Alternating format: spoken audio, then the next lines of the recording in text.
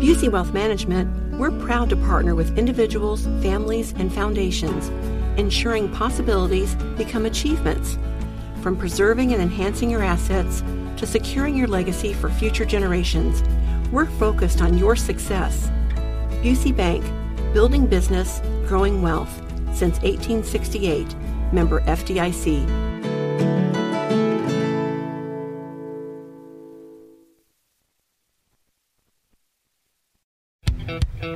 A well-regulated militia being necessary to the security of a free state. The right of the people to keep and bear arms shall not be infringed. This is the Second Amendment, and this is the Gun Guy. Boom, boom, boom, boom. Bang, bang, bang, bang. Boom, boom, boom, boom. Bang, bang, bang. With Guy Relford on 93 WIBC. Good afternoon and welcome to the Gun Guy Show here on 93 WIBC. We're thrilled to be with you. Came downtown today, get ready to do the show, and as I started to walk over to the elevator to come up to the fourth floor studio here at beautiful 40 Monument Circle, I looked outside and noticed that the quadrant, so it would be the southwest quadrant of the circle, is blocked off, and they're having something going on out there. I believe they're calling it Spark on the Circle, and it's kind of neat. They've got great big circles of artificial turf they've put down, and this is right in the street going around the circle. The sidewalk's open as usual, but out in the public street, they've got a bunch of artificial turf laid down. Showing my age, I always want to call it AstroTurf. But they've got ping pong tables. They've got a couple food trucks selling beer, selling Sun King beer and a couple different kinds of wine down there, and food. And they got big Adirondack chairs and umbrellas set up. And I'm a big fan of those kind of chairs. I've got a couple sit out in front of my office in Carmel called my cigar chairs. And so if you're driving through Carmel sometime around 6 p.m. or so, you may see me out there smoking a cigar at the end of the day.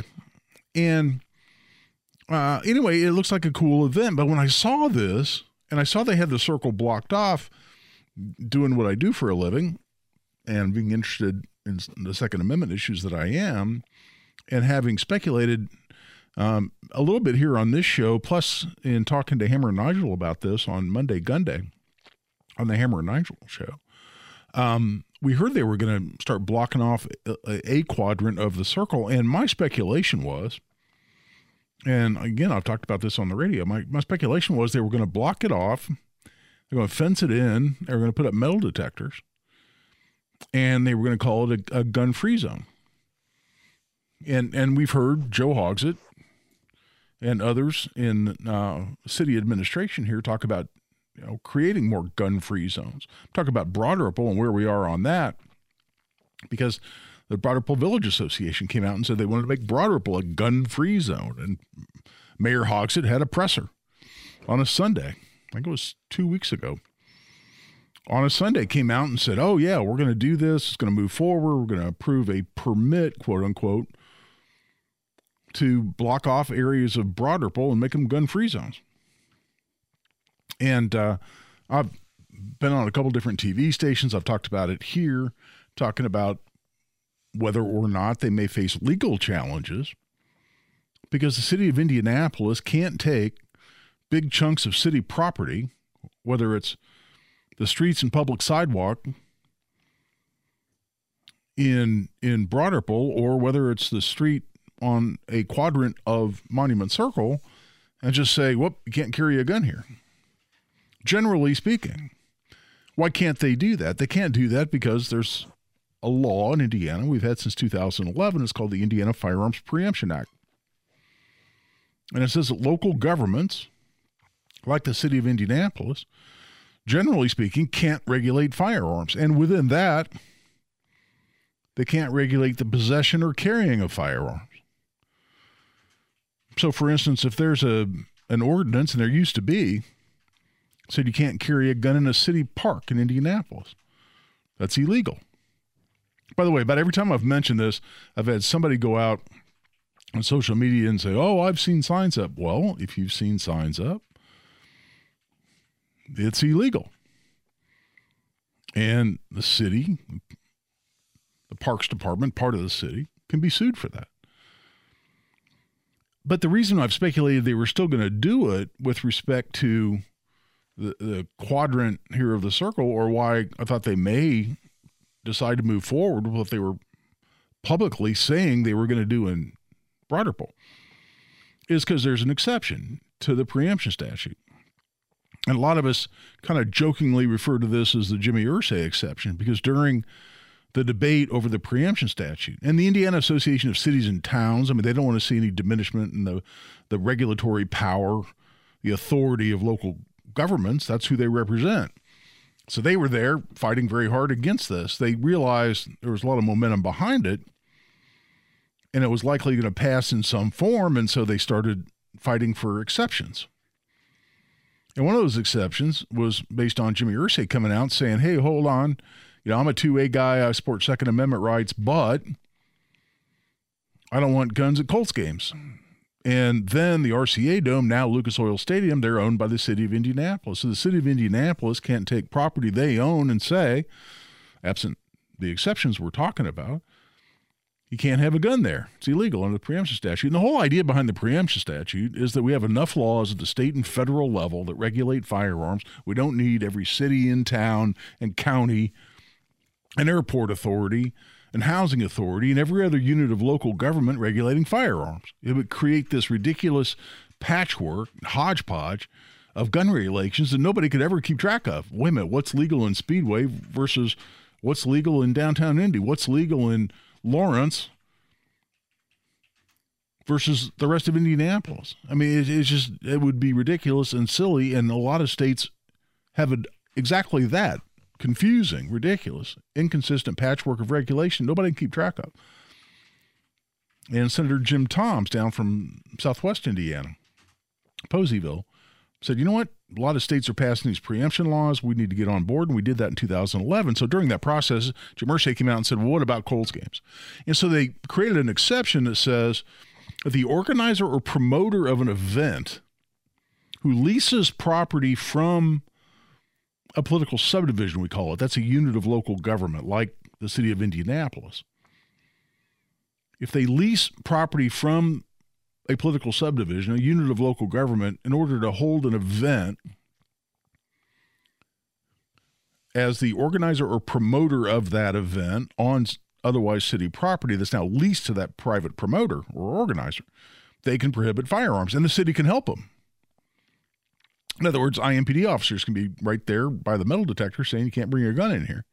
So my first thing I did when I got down here, and I didn't know this was going on today. I didn't know until I walked in the building here at 40 Monument Circle. I said, okay, that was kind of cool. I saw people playing ping pong and a food truck and lounging around in these big chairs that looked really comfy. And I'm like, oh, this whole thing looks cool. But I wanted to run out there and see if they had it all fenced off and metal detector stuff. And then I was going to explore, is this the city doing this? Or is there a private organizer and promoter who's now leased city property in this quadrant of the circle? Well, it turns out to be a moot discussion because they don't have it blocked off and they don't have metal detectors, and it's open. You can walk onto there. It's the quadrant on the southwest side between Meridian on the south and Market Street on the west. And it really, I like it. It's a little disappointing because that's where a lot of my brothers and sisters on motorcycles like to park on a Saturday evening right here during the show. And a lot of times if I ride the Harley down here, I park right out there with them. It's kind of fun. Well, that's all blocked off to traffic. But a similar thing in that, what have you heard about Broad Ripple being a gun-free zone? Since this big announcement, this big dramatic presser by Mayor Hogsett, oh, yeah, to cut down on people carrying guns, where he blamed crime in Indianapolis, get this, on the dramatic increase in the number of people who have handgun licenses. How ridiculous is that? People that have passed a background check and gotten their handgun license. Or he said, oh, well, and that was even before constitutional carry. The only people that can carry under constitutional carry are law-abiding citizens who aren't prohibited by federal or state law from carrying guns. You think those are the people shooting people in Broad Ripple? Seriously. Do you think, Mayor Hogsett, do you think those are the people you're blaming are really responsible for crime in Indianapolis? Are you nuts? Well, you can't admit the truth. You can't admit the truth, which is that the Marion County criminal justice system keeps spitting the same violent offenders back out onto the street. And what continues to be the revolving door of the criminal justice system. Well, you can't take responsibility for that. So you're going to blame it on constitutional carry? Or people that have handgun licenses? Seriously? And those are the people you're going to target by blocking off areas of Broad Ripple? Well, interestingly enough, they haven't done that. And he made it sound, this is 3 weeks ago, when they had 4 people shot, 3 of them died, 2 a.m., right there at Broad Ripple Avenue or 62nd Street in Guilford, right by where the construction's going on. They had 4 people shot, 3 of them died. And it's a horrible tragedy. And they said, we got to do something about this. So what are you going to do? You're going to punish law-abiding gun owners? And that's going to cut down on crime in Broad Ripple? Does that make any sense? But they haven't done that. I think they haven't done it in part because they can't figure out the logistics of it. I mean, how do you block off big chunks of Broad Ripple with all the side streets and the businesses that have back doors where you can walk right in the back door and then walk out the front door?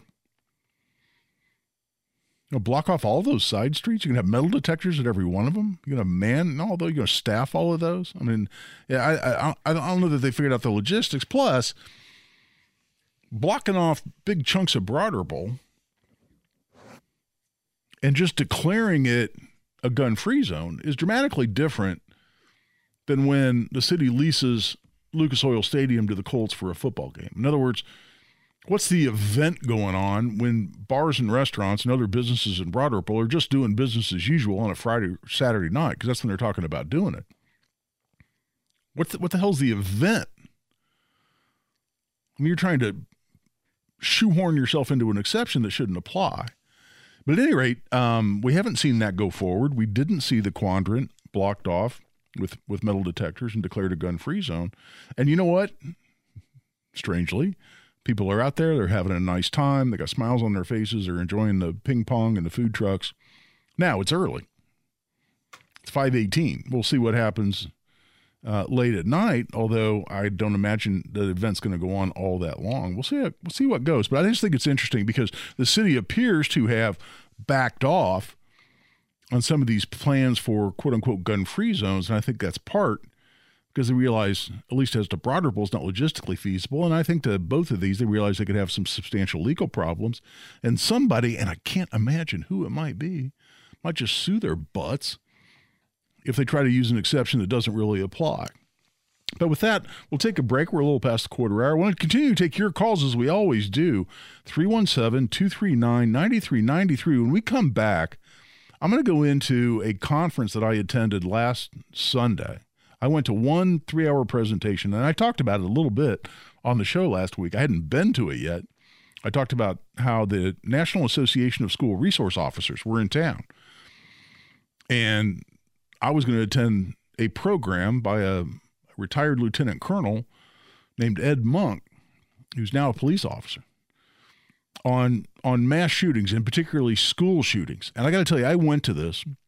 It was 3.5 hours almost on a Sunday afternoon. My wife wasn't all that thrilled that I was going to take off on a Sunday and go to this seminar. But I got to tell you, it was one of the most powerful, impactful educational experiences that I've ever experienced, and it was fantastic. And I'm going to go into some of what I learned. I thought I knew more than I did. It's one of my favorite quotes, one of my all-time favorite quotes. Education is the progressive discovery of your own ignorance. Everything you learn, you realize how much there is out there that you don't know. And that's exactly how I felt in this conference because it was tremendously educational. Based on 15 years of research, it was great stuff. And again, want to take your calls, 317-239-9393. Call in and join the Gun Guy Show. Right now we're taking a break. This is Guy Relford on the Gun Guy Show on 93 WIBC. And welcome back. I'm Guy Relford on the Gun Guy Show on 93 WIBC. We're glad you joined us.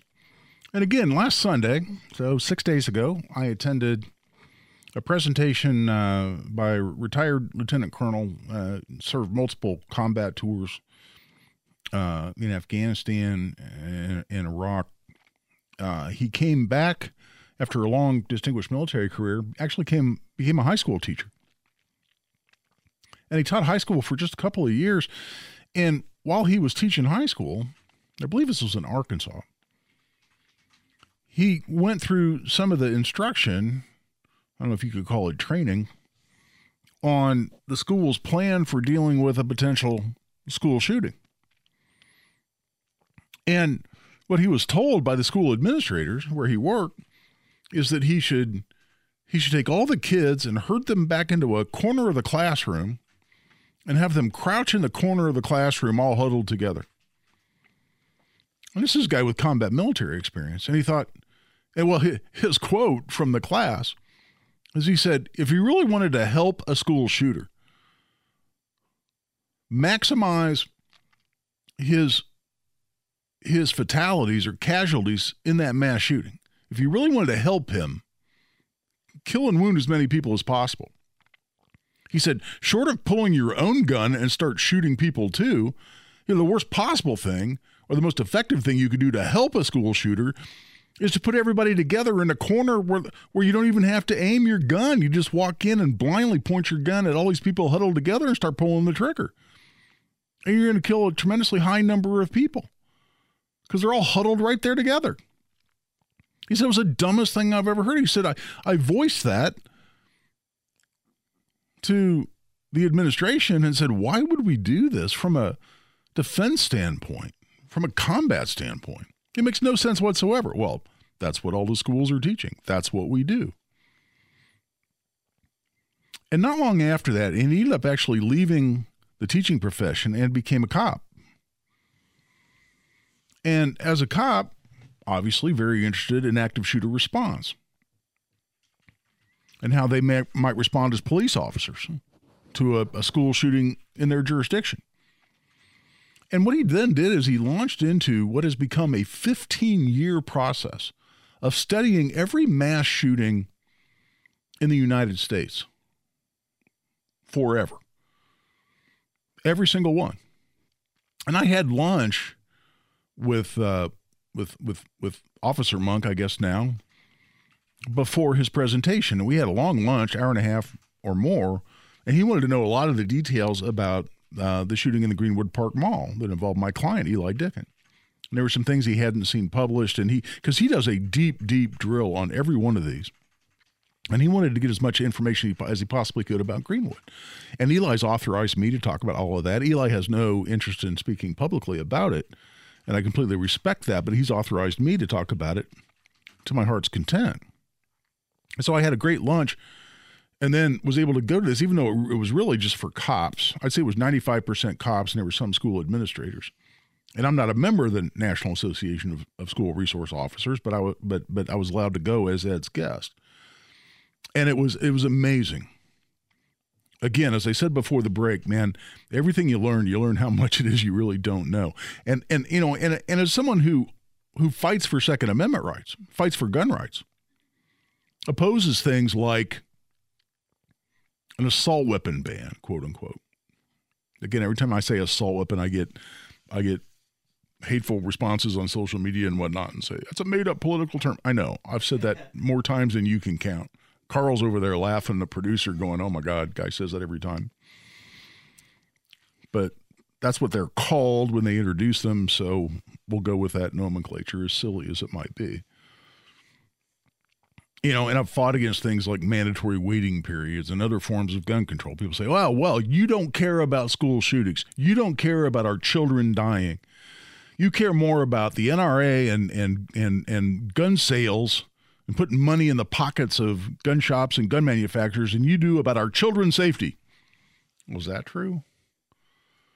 No, I just don't believe any form of gun control will have any effect whatsoever on keeping our school children safe. And all you're doing is restricting the rights of law-abiding citizens in the process. So I vehemently oppose those things. But I've had longstanding theories on how you can impact both the frequency and the severity of any mass shooting, including school shootings. And I've talked about that here on the show. I'm going to talk about it when we come back from this break. And nothing that I believed before was completely inconsistent with what I learned last Sunday from Officer Monk, Lieutenant Colonel Monk's presentation, but I learned so much more, and I want to go into some of that. And listen, if you got kids in school, you're on a school board, you're a school administrator, you need this information. In fact, every school board in America ought to have Lieutenant Colonel Monk come in and give this presentation. It is that important. It's that powerful, and I'll explain why when we come back. Right now, we're taking a break. We had a couple of people call and ask questions, but didn't want to go on the air. If you want to join the discussion, we're always happy to have you. 317-239-9393. That's 317-239-9393. This is Guy Relford on The Gun Guy Show on 93 WIBC. Hey, thanks for checking out the podcast. We appreciate it, but make sure you join us live at WIBC.com to stream or at 93.1 FM in Central Indiana for The Gun Guy Show every Saturday, 5 to 7. Whether it's audiobooks or all-time greatest hits, long live listening to your favorites. Learn more about Kisqali Ribociclib 200 milligrams at KISQALI.com and talk to your doctor to see if Kisqali is right for you. And welcome back. I'm Guy Relford on The Gun Guy Show on 93 WIBC. Talking about mass shootings and school shootings in particular. And listen, as I mentioned before the break, people say, oh, well, you oppose gun control, therefore you're fine with our kids getting murdered in school. No, just exactly the opposite. I just have an informed opinion about what does and doesn't work, and stripping the rights away from law-abiding citizens has never been an effective way to curb any kind of violence, including mass shootings. That just gets proven over and over, and it was proven even more when I attended this 3-hour presentation based on 15 years of the study of mass shootings by Lieutenant Colonel Ed Monk. But I've been saying for years, rather than just saying, oh, well, I don't have a plan, I don't have any suggestions, I just oppose gun control, I've never been that guy. If you oppose one solution, one purported, maybe idiotic, but at least alleged solution, you ought to have a better alternative. Well, I agree with that. So I've said, look, there are a number of different areas where we can either prevent or minimize the impact of a school shooting, any mass shooting. And what one is outright prevention in the form of what I call risk identification. That is, you identify a kid who's at risk, not just a kid, any person who may be the next mass shooter. Because you know what? Every single time we have one of these, every single time, people come out of the woodwork and say, oh, yeah, well, I thought if we ever had a mass shooting, it'd be him. Oh, yeah, if I ever thought somebody was going to shoot up our school, I thought it'd be him. The kid in Parkland, the Marjorie Stoneman Douglas High School shooter. And again, I don't name these people. To hell with them. They're seeking notoriety. They want to be famous. Now, they're not going to get that through me.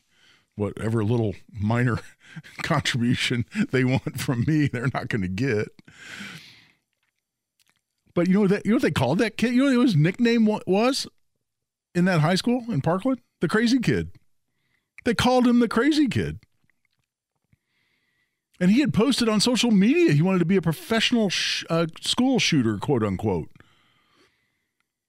The police had been to his house a multitude of times. I'm talking about dozens of times. The Aurora, Colorado theater shooter during the Black Night had a long history of mental illness. And people knew it. People talked about it. People talked about his propensity for violence. And this goes on and on and on. Invariably, these are troubled people. The worst school shooting in history, Virginia Tech. person who committed that shooting was known to authorities. My recollection is he was actually reported by mental health professionals saying this guy's a risk.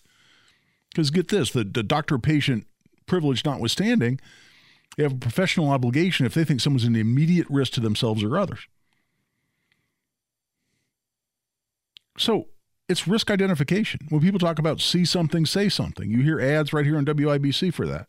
Yes, it's risk. Identify these people. Get them the help they need. If they've committed crimes, get them arrested before they commit a horrible crime like a massacre in a mall or a school. It's risk identification and developing a culture where we're not afraid to do that, to say somebody needs to look into this guy, this person, because they're a potential risk to the community, including our schools or other public areas. So it's that. Then let's say we don't identify that risk. We fail in that area. The community fails. Whether it's mental health professionals, police officers, private citizens, classmates, teachers, whoever it is, we've all failed. All right. And maybe some don't give all the warning signals. What then? I've always said, keep them out of the damn school. If we're going to talk about schools in particular, let's harden schools. People say, I want my kid going to a school that feels like a prison. Really? How much do you complain we have to go through security at the airport when there's armed guards standing around? Is that really a burden for you? How much do you oppose the idea of walking into your bank where there's armed security? How opposed are you to the idea that you can't get back into the vault where the money is because it's a vault? Or that the jewels are securely stored at a jewelry store? Do you really have a problem with that? Or that politicians go to work, whether it's the State House, whether it's Congress, whether it's any other unit of government, Joe Hogsett in the city county building. You can't just walk in and see him. You can't walk through an unlocked door. People keep you out. People with guns keep you out. Let's make guns as secure. Let's protect kids as well as we protect our money or our politician or our jewelry or travelers in an airport. Why are we so opposed to that? Well, I just don't want to live in that world. You know what? And I'm going to get back to this presentation. One of the first things Lieutenant Colonel Monk said, in order to formulate any kind of a plan or strategy for preventing school shootings or minimizing casualties, there's one fundamental step you have to make. And if you're not willing to do this, you're not going to get there. Because any plan based on hope and dreams and naivete is a failed plan. He said the first step in developing any plan to prevent school shootings or to minimize casualties at school shootings is to admit that the world is not as you wish it to be. You have to realize it's not nirvana, that there are dangerous, evil people out there. There is evil in this world.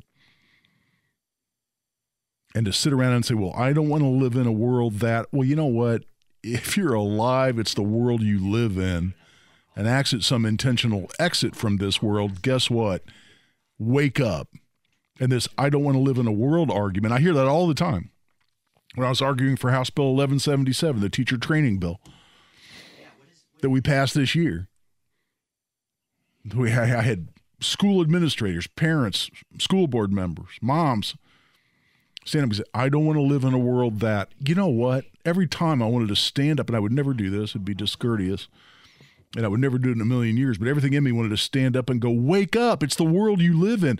I don't want to live in a world that, whatever comes after that is irrelevant, because who cares what you want? We live in a world where there is evil, where there's psychosis, where there's religious fanaticism and terrorists. That's the world we live in. Wake up. And when Lieutenant Colonel Monk put that slide up, first step in developing any plan is you must come to the realization that the world is not as you wish it to be. And any plan based on hope and naivete is a failed plan. That's a beautiful thing, and that's where we're going to pick up when we come back from this break. I've had some folks call in. Join the discussion, 317-239-9393. That's 317-239-9393. This is Guy Relford on The Gun Guy Show on 93 WIBC. And welcome back. We got a little bit of a short segment here at the top of the hour, but I'll tell you what, several people have called in. If we don't get to you this segment, have a little patience. Hang on during the break at the top of the hour. We'll get to you right when we come back. But John called in. John, welcome to the Gun Guy Show.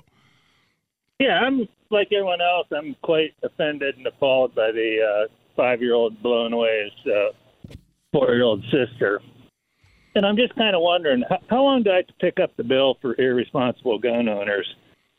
Man, I've seen it so many times. Guy buys a gun, doesn't know what he's doing. Well, you think, John, you think this person's going to get a free pass for that, the gun owner in that case? You say you're picking up the bill. I don't know what you're doing to pick up the bill, but okay. Why do you think this parent or otherwise is going to get a free pass? Do you know that? Who's going to pay for his prison sentence, his prison stay? I am. Well, no. I mean, let me tell you how that works, John. I mean, you seem to think that none of the people are ever punished. When you intentionally leave a gun where it's accessible to a minor and they hurt themselves, people are getting prosecuted for neglect of a dependent, and where there's serious injury or death, that can be a felony, and people go to prison, John. They're not getting a free pass. I don't know where you come up with that. And secondly, there are separate crimes. There's dangerous control of a child, which has to do with providing a firearm to a child under dangerous circumstances. There are crimes already on the book, but neglect is the one primarily used. There's criminal recklessness with a deadly weapon. I'm defending one of those right now. It's nowhere close to this case because, in this case, my client did absolutely nothing wrong and is still getting prosecuted because it's a prosecutor that's just vindictive as to gun owners. So, but this idea of a free pass, John, it doesn't exist. I don't know where you pick that up. So you're picking up the bill. I don't know how the hell you're picking up that bill because here's a person who's getting prosecuted, and in all likelihood, I haven't heard the announcement of charges, but I will be shocked if they're not. And what I would never do is just assume that there's going to be no charges. So I don't know. People seem to think when something bad happens, there's no law against it. Well, there are laws against it, and people get prosecuted for those laws. And what if they already violated a law? What should we do, John? Should we just pass more laws? That'll be great. When the laws that already exist weren't followed. So this idea of a free pass is non-existent. I'm a little tired of hearing it. I'll tell you what, we've got only about a minute, but Tom, you called in. You got a quick question for us? Yes. About those judges and DAs who release violent offenders soon after the offenders are apprehended, could those judges and DAs be called aiders and abettors of criminals? No, there's no theory there, brother. I hear what you're saying, but when they make those kind of decisions as part of their job, there's immunity for that. There's what's called tort claims immunity for doing their jobs, and we can criticize. And and a lot of the county prosecutors are elected, right? Ryan Mears won re-election by a wide margin here in Marion County. Could have been elected out. That's how we respond. The criminal charges, that ain't gonna happen, and certainly not against judges either, who are doing their job to their best ability. We just happen to disagree with how they do it. But when folks are elected, hey man, the remedies at the ballot box. In the meantime, we're coming up on the top of the hour. It's time to take a break. If you're still on hold, we'll get to you right after the top of the hour. This is Guy Relford on The Gun Guy Show on 93 WIBC. Hey, thanks for checking out the podcast. We appreciate it, but make sure you join us live at WIBC.com to stream or at 93.1 FM in Central Indiana for The Gun Guy Show every Saturday, 5 to 7. And welcome. Whether it's audiobooks or all-time greatest hits, long live listening to your favorites. Learn more about Kisqali Ribociclib 200 milligrams at KISQALI.com and talk to your doctor to see if Kisqali is right for you. Back to the Gun Guy Show here on 93 WIBC. We're glad you're with us. Appreciate you listening. And we're going to go back to the phone lines. I just had somebody send me a link where there apparently was a shooting today in Fort Wayne, Indiana, at the Glenbrook Mall. Initial reports are, though, that it is not a mass shooting, based on early reports anyway. Calls came in to 911 about 3:30, and most folks were saying that one person has been shot in that mall, and it being described as having non-life-threatening injuries. Now, that's all very early reporting, and that's coming from WANE Channel 15 in Fort Wayne, wayne.com. So that's good news, because when you see that headline and it says, shooting in mall, things like that, that's just so incredibly scary, and that's what we're talking about. We're talking about mass shootings. And as I went into before the break, I'm not silent on ways to minimize these, to prevent them, and or to minimize the casualties if they occur. And I went through my first two steps, which are prevention in terms of risk identification.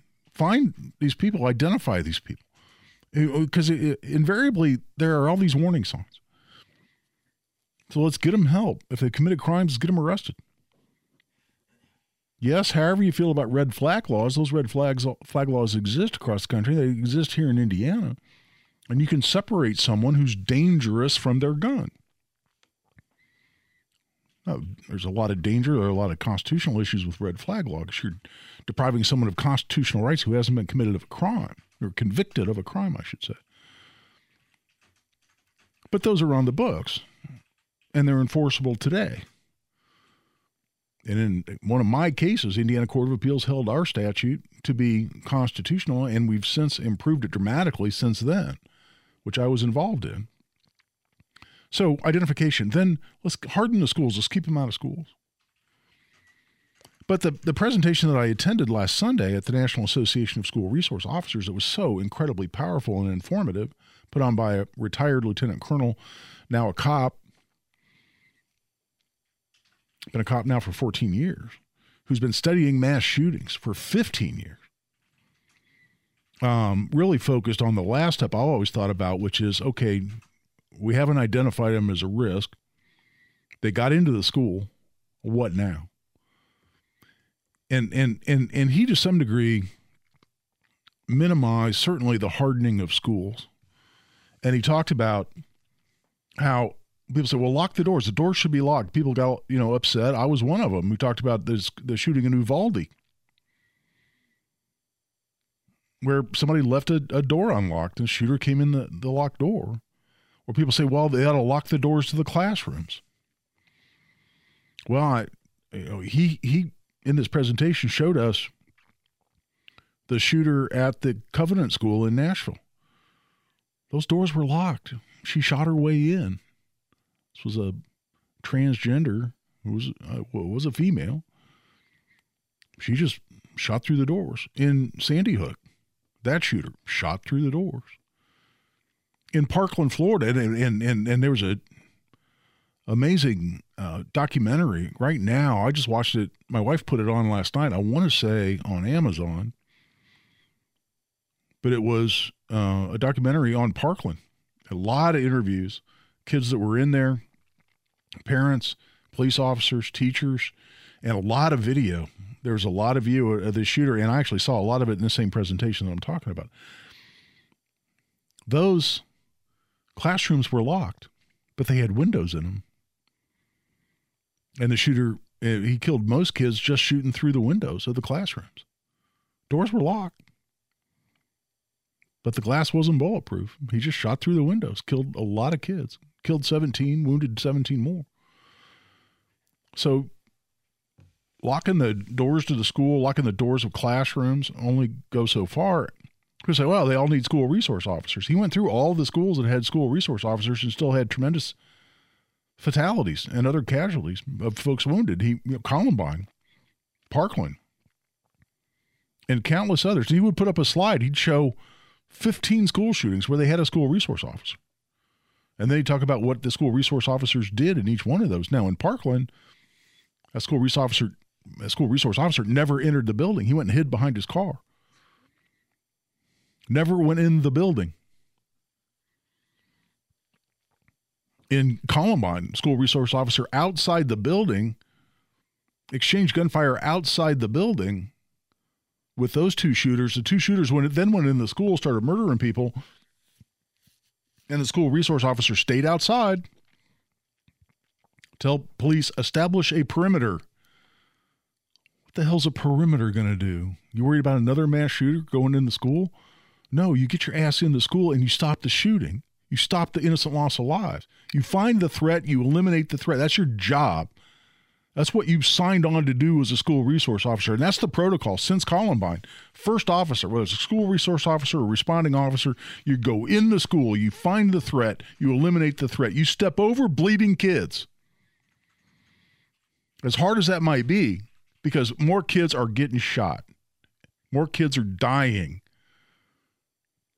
They showed a police officer in Parkland. He showed up. There was a wounded kid who was hopping down the stairs trying to get out. He then took that kid, took him over to the baseball diamond and stayed with that kid.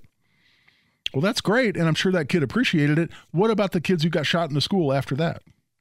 When you were an armed police officer in the school? Now, am I doing armchair quarterbacking? Yes. Am I being unfair? Perhaps. But that the protocol is absolutely, you don't administer first aid.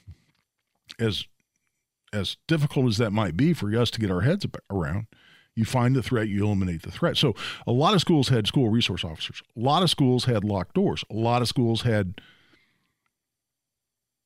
locked classrooms. And they still suffered dozens and dozens of casualties.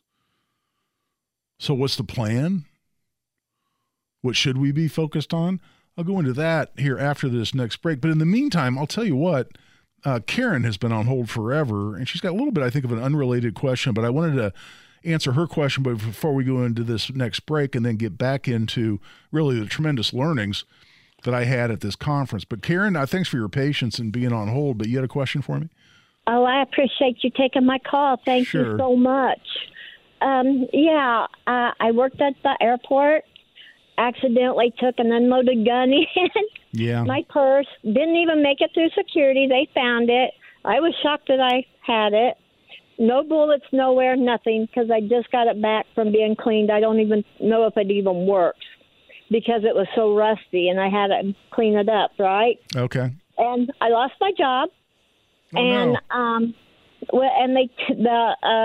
airport police ticketed me, didn't arrest me, and I have not heard nothing from Mr. Mears over this, and this was since last September. Yeah, and they still have my gun. Yeah, well, it's a new and a little bit different process, and I've handled dozens and dozens of these, Karen.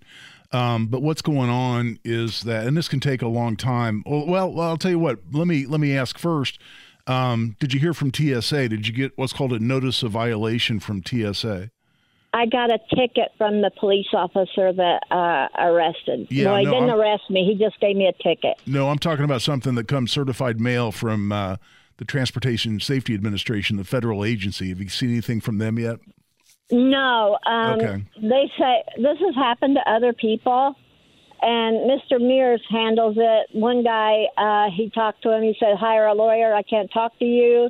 So the guy hired a lawyer. The lawyer talked to Mr. Mears, and he got his gun back, and everything was settled. No. Yeah, well, let me tell you exactly how that works. First of all, you should still, and a lot of times these are really, really late. I've had people get them a year after the event or even more. One was close to 2 years. But you'll get a notice of violation from the Transportation Safety Administration, and they'll propose a big fine, something like $3,000-$4,000. And then they'll offer to accept half of it if you pay it right away. Or you can request an informal conference. I've done a lot of those for people, and I can usually get them down a little bit more than that. Down around $1,500 is kind of the best I've been doing here lately on those. As to the Marion County prosecutor, what you're hearing there is that if you're represented by counsel, that's what whoever it was telling you. If you have a lawyer, then the deputy prosecutor assigned to these cases, and they tend to cycle through prosecutors pretty quickly on this issue, but I've handled, again, dozens and dozens of these. What they will do is they will have you in and with your lawyer. They won't do it if you're not represented, because if it all goes south and they charge you with a crime, they don't want to say they took advantage of somebody who wasn't represented. But if you have a lawyer, they'll bring you in, they'll hear your story about how the gun accidentally ended up in your purse in this case, and I've handled these, backpack, briefcase, you name it, fanny pack. And if they believe your story that it was accidental and inadvertent, then they'll actually give you what's called a no prosecution letter that says that they're not pressing charges. And then you can, once you've got that letter, you can call the airport police, because the good news is they keep those guns out at the airport. They don't send them down to the property room in Marion County where they can disappear for years. They keep them at the airport, and the airport police are a lot better about keeping guns secure and taking better care of them. And you can make an appointment once you have your no prosecution letter and go back out to the airport and pick up your gun. But that all starts with getting a notice, usually a letter from the assistant prosecutors, not from Ryan Mears himself, the elected prosecutor. It's from an assistant who handles these, who says, if you're represented, we'll have you in and we'll hear your story. And it doesn't surprise me. It's been a really long time. I mean, several months, because they tend to run really late, and the TSA runs really, really late too. But what I would fully expect is you'll get a notice of violation from TSA, and then you get a letter from the prosecutor's office. And like I said, I've handled a lot of those. If there's anything I can do to help you on that, give me a call. Just look me up at relfordlaw.com. We're a little past the quarter hour. We're taking a break. We'll come back. We'll go back to my learnings of about school shootings and mass shootings in general, that I learned at the National Association of School Resource Officer Conference, and in particular, a great presentation that I heard from a gentleman, retired Lieutenant Colonel Ed Monk. We get into that when we come back. This is Guy Relford on the Gun Guy Show on 93 WIBC. And welcome back. I'm Guy Relford on the Gun Guy Show on 93 WIBC. So what I learned at this conference on school shootings. Here's the takeaway from retired Lieutenant Colonel Ed Monk, and that is that a determined school shooter is going to get into school. Unless doors and windows are bulletproof, he's going to either get into classrooms or be able to shoot into classrooms, like in Parkland where they shot through windows of the classrooms. So what then should our objective be? Because people talk, well, we need to prevent school shootings. What do you hear from politicians all the time? Well, if we just ban assault weapons, we'll prevent school shootings. Does that make any sense? Now, does anybody believe that? Or are they using the school shooting context as an excuse for their political platform? It's clearly the latter. And by the way, he went through 14 school shootings where so-called assault weapons were not used, where they had more casualties than Parkland. And again, it's the Parkland shooting with 34 casualties, 17 killed, that sparked a lot of the gun control discussion that we've seen in recent years. After the so-called March for Our Lives, remember that? The Parkland kids on the cover of Time magazine. And we're going to prevent school shootings. Well, the worst school shooting in U.S. history at Virginia Tech was done with 2 handguns. 32 people killed. Worst one ever. And again, he showed us on a slide, 14 school shootings. There was no assault weapon. And the takeaway at the bottom of the slide was, it doesn't matter the gun involved. What matters is being able to end that mass shooting as quickly as possible. It's time. He said there are 2 things that should go into any plan to minimize casualties at a school shooting. If your goal is 0, it's unrealistic. That was a wake-up call. Again, I'm sitting in a big room. It was packed. It was standing room only at the JW Marriott downtown, big conference room. If your goal is 0, that's not realistic. If you're planning for 0, it's not going to happen. You have a failed plan. What should your goal be? As someone gets into your school with a shooting, with a gun, and they're shooting students or staff or both. The most realistic goal you can have is to have single-digit casualties. That is, single-digit people getting shot. And again, wake-up call. We're looking around going, oh, my God. Single digits, you're still talking about up to 9? That's still horrible. And he said the controlling factors in how many people die in a school shooting. He said time and math. It's all about time and math. That's the only thing that matters, the only things that matter. Time and math. What does he mean by that? He's looked at every school shooting in the history of America, and he said, here's what we know. The number of people that die is directly dependent on the amount of time a shooter has in the school uninterrupted, unconfronted. And the only way you have a reasonable plan to minimize casualties, keep it under double digits, is to have someone who's armed and not only capable but willing. Again, capable and willing, 2 important words. If you have an armed school resource officer who hides behind his car during the entire shooting, like happened in Parkland, not going to help much. You can have a school resource officer who never goes in the building at all, like in Columbine, not going to help you a lot. So you need an armed individual who's capable and willing, and these are his words, the presenter, retired Lieutenant Colonel Ed Monk. Willing and able to deliver vicious, brutal, deadly force to that shooter within 30 seconds of the first shot. Within 30 seconds of the first shot. That's how you have a reasonable plan to keep casualties in a school shooting to under double digits. And a lot of people are looking at each other going, 30 seconds? How incredibly fast is that? And how do you accomplish that? How do you have a plan that has any hope of accomplishing that? You can have 3 school resource officers in the building, and they could still be 5, 6, 7 minutes from finding the shooter and delivering that deadly force. What if you just have a school resource officer somewhere on campus? And he had an answer for that. He says, someone not only armed but willing and capable has to be where they can see or hear the first shot from that shooter when it's delivered. To hear or see it themselves. They don't get a radio call. They don't get a phone call. They don't get a 911 call. They see or hear it themselves. And they then have to be in a place where they can deliver that vicious, brutal, deadly force within 30 seconds of that first shot. That's the only hope you have to keep casualties under double digits in a school shooting. And what's that based on? 15 years of studying every school shooting in America. He said it's about time and math. He goes, it's not about politics. It's not about gun control. It's not about hope. He goes, hey, hope. Fight for whatever your political agenda might be. But that isn't going to sustain your students in a school shooting. It's not going to minimize casualties in a school shooting.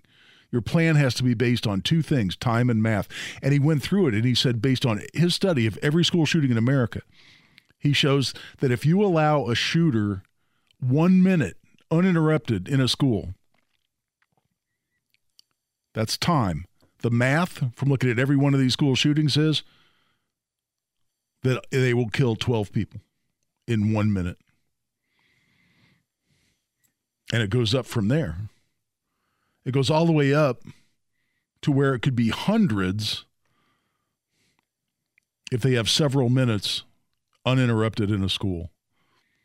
Someone has to kill them, confront them in a way that forces them to commit suicide or give up, and that has to happen within 30 seconds. Otherwise, you are doomed to failure with whatever your plan might be for responding to a school shooting. It was incredible to me, and this is data-driven. This is not political. This guy's a cop.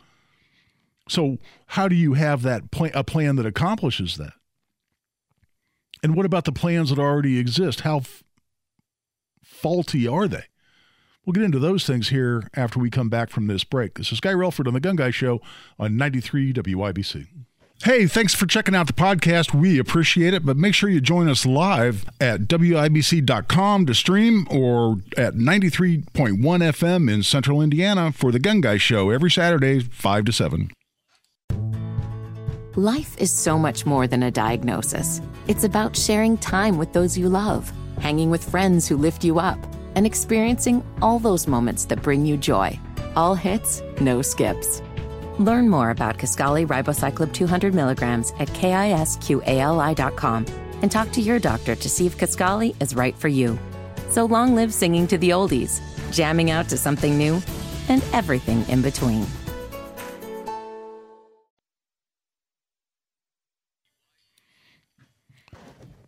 And welcome back. I'm Guy Relford on The Gun Guy Show on 93 WIBC. We're thrilled you're with us. We're talking about school shootings. You know, people talk about preventing them. Hey, look, that ought to be the goal every time, obviously. And if we can identify someone who's at risk, get them some help, get them committed. If they've committed crimes, get them arrested. Then that's all great, because the best shooting, mass shooting or otherwise, is one that never happens. But in terms of a school responding to mass shootings, again, the takeaway from this seminar, and this was based on 15 years of study, and everything he said, he backed up with the statistics from actual school shootings. Again, people say, oh, we can prevent school shootings if we just ban so-called assault weapons. Really? Well, here's 14 school shootings with more fatalities, more casualties than Parkland, where an AR-15 was never used.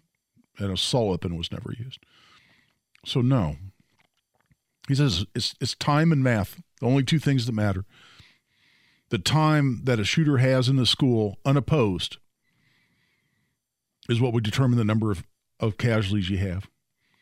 And the only way to have any reasonable expectation you're going to keep casualties that is less than 10 people shot, casualties under double figures, is to have someone in place who can hear or see the first shots, who's willing and capable of delivering vicious, violent, deadly force against that shooter within 30 seconds. And in that context, I mean, the reason the Lieutenant Colonel Monk wanted to have lunch with me before his presentation, he wanted to hear a lot more about the Greenwood Park Mall and my client, Eli Dickin. And it came clear to me why he's so interested in that shooting. Again, he studies mass shootings, so I'm sure he's interested in all of them.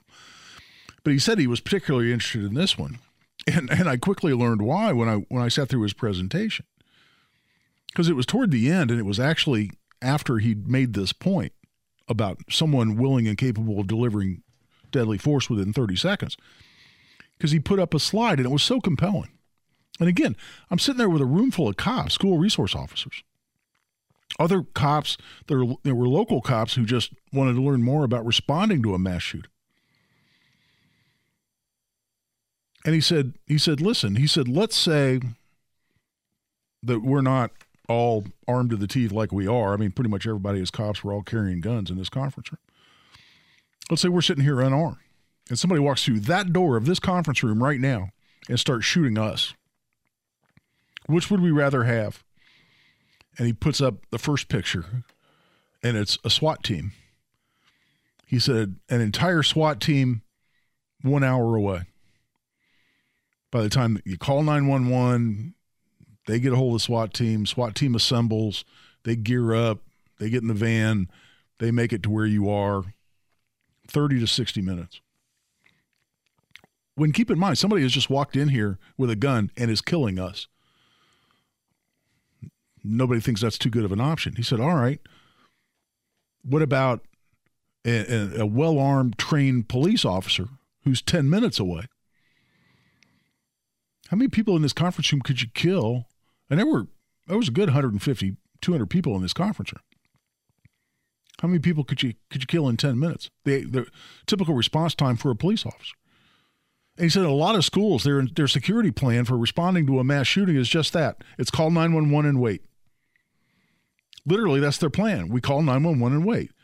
Well, we teach the kids run, hide, fight, but we really de-emphasize the fight part. So what's the run? Well, a lot of times they don't even allow them to run.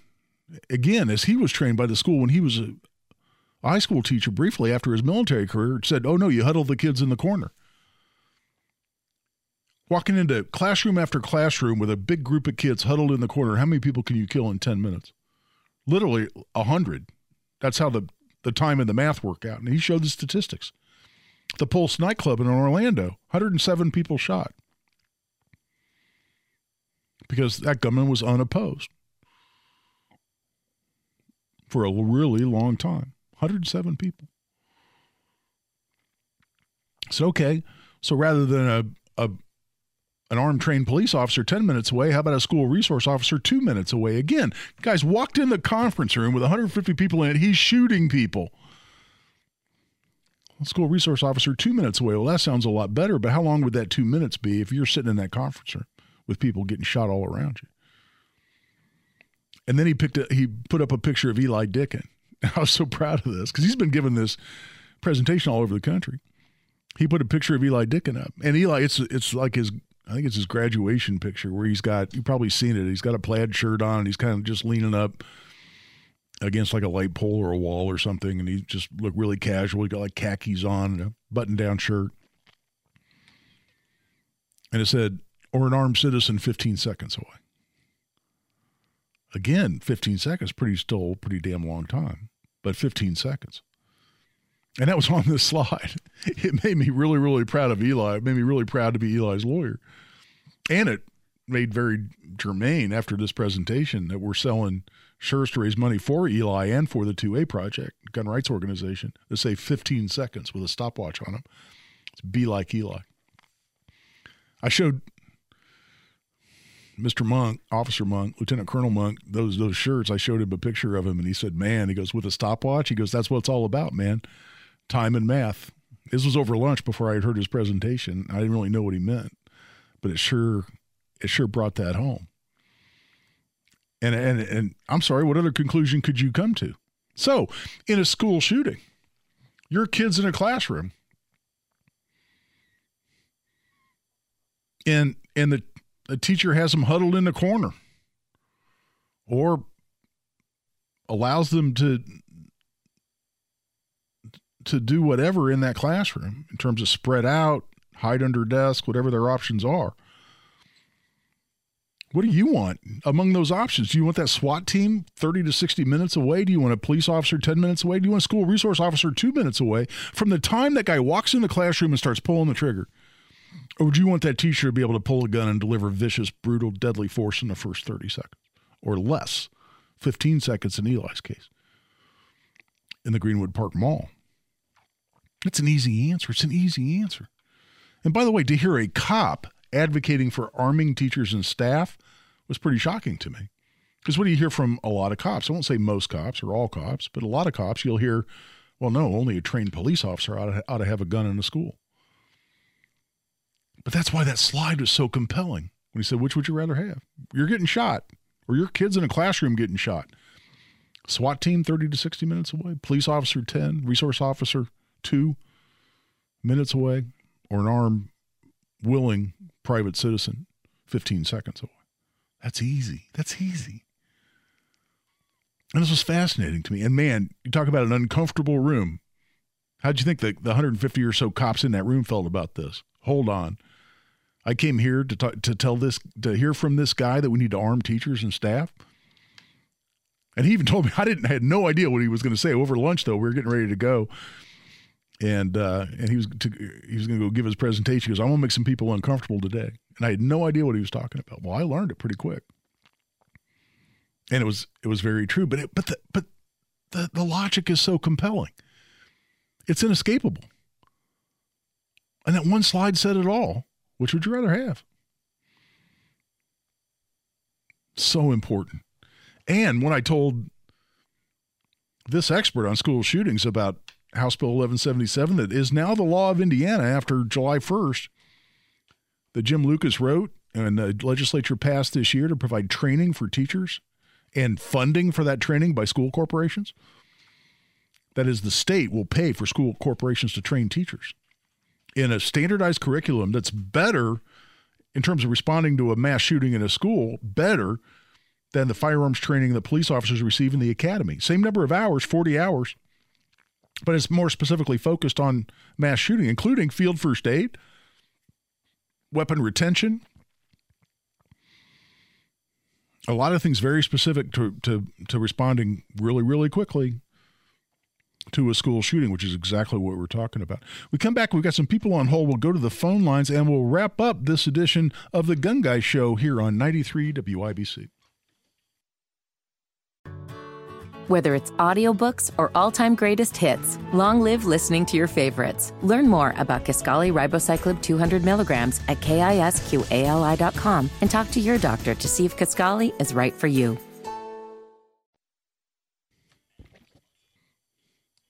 And welcome back for the last segment here of the Gun Guy Show on 93 WIBC. I've had a couple people on hold for a long time, so let's go right to the phone lines. John, thanks for your patience, man. You were on hold for a while. What you got? Hey, Guy. Glad to listen to your show tonight.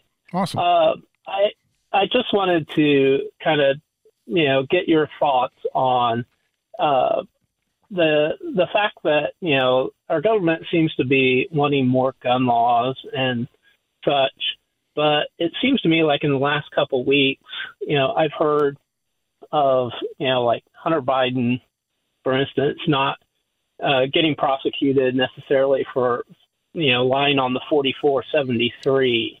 No, well, he is. He just copped a great deal where essentially he's getting federal diversion, is the way I heard. So he actually did get prosecuted. He just got an ultra sweet deal. Okay, and then other gun laws, being pled down by prosecutors. Yeah, it's a fair question, John. But I got to tell you, I mean, I defend gun cases, so I don't want to be too hypocritical here. I mean, I've got several criminal cases going on right now where I don't think my client committed any crime at all. Now, it's technically a gun case because that's what I handle, but if we go try it, I'm going to try very, very hard to have that jury come back with a not guilty verdict. If we reach a plea agreement, it has to be to something so minor that it's acceptable to my client. And a lot of times that's based on the weakness of the prosecutor's case. So it could technically be, it would go into statistics of, ooh, look, a criminal, a gun case got pled down. Well, that's because it's a lousy case. And it should be pled down, even on good cases. And again, I take those cases I think I should win. But even on good cases, witnesses don't show up, or witnesses change their story, or the victim doesn't even want to participate anymore and testify. Now, all of a sudden, the case stinks, and the prosecutor maybe can salvage some kind of a conviction out of it by taking, a plea deal, by agreeing to a plea that they can get at least a conviction for something on the books. So, they don't just get pled down because prosecutors are lazy or bad at their job. A lot of times it can be because the case just stinks, or even if it's a good case at the beginning, it starts to stink because the main issue a lot of times is witnesses change their story or just don't cooperate and show up. So then prosecutors' hands are pretty much tied. So I don't want to, talk too much out of both sides of my mouth because that really happens. And Angela, we don't have a lot of time, but you've been on hold. I wanted to come to you here before the show ends. Thank you. I'd love to ask you a question, and you'll understand why. If people who steal under $499 can get away with it, why couldn't stores or the police make a big list of the people who do this all the time? I was a part of a group that was held at bay. This is something I'm still dealing with. We expected this individual to pull a gun. We were all crammed in together, so we really couldn't take him out. The store employees backed off. We went to the store. The store denied. And Angela, I'm sorry. I should have brought you in earlier. We really don't have a lot of time. You know what? Why don't you call back next week, and we'll go into more details on that. This is Guy Relford on the Gun Guy Show on 93 WIBC.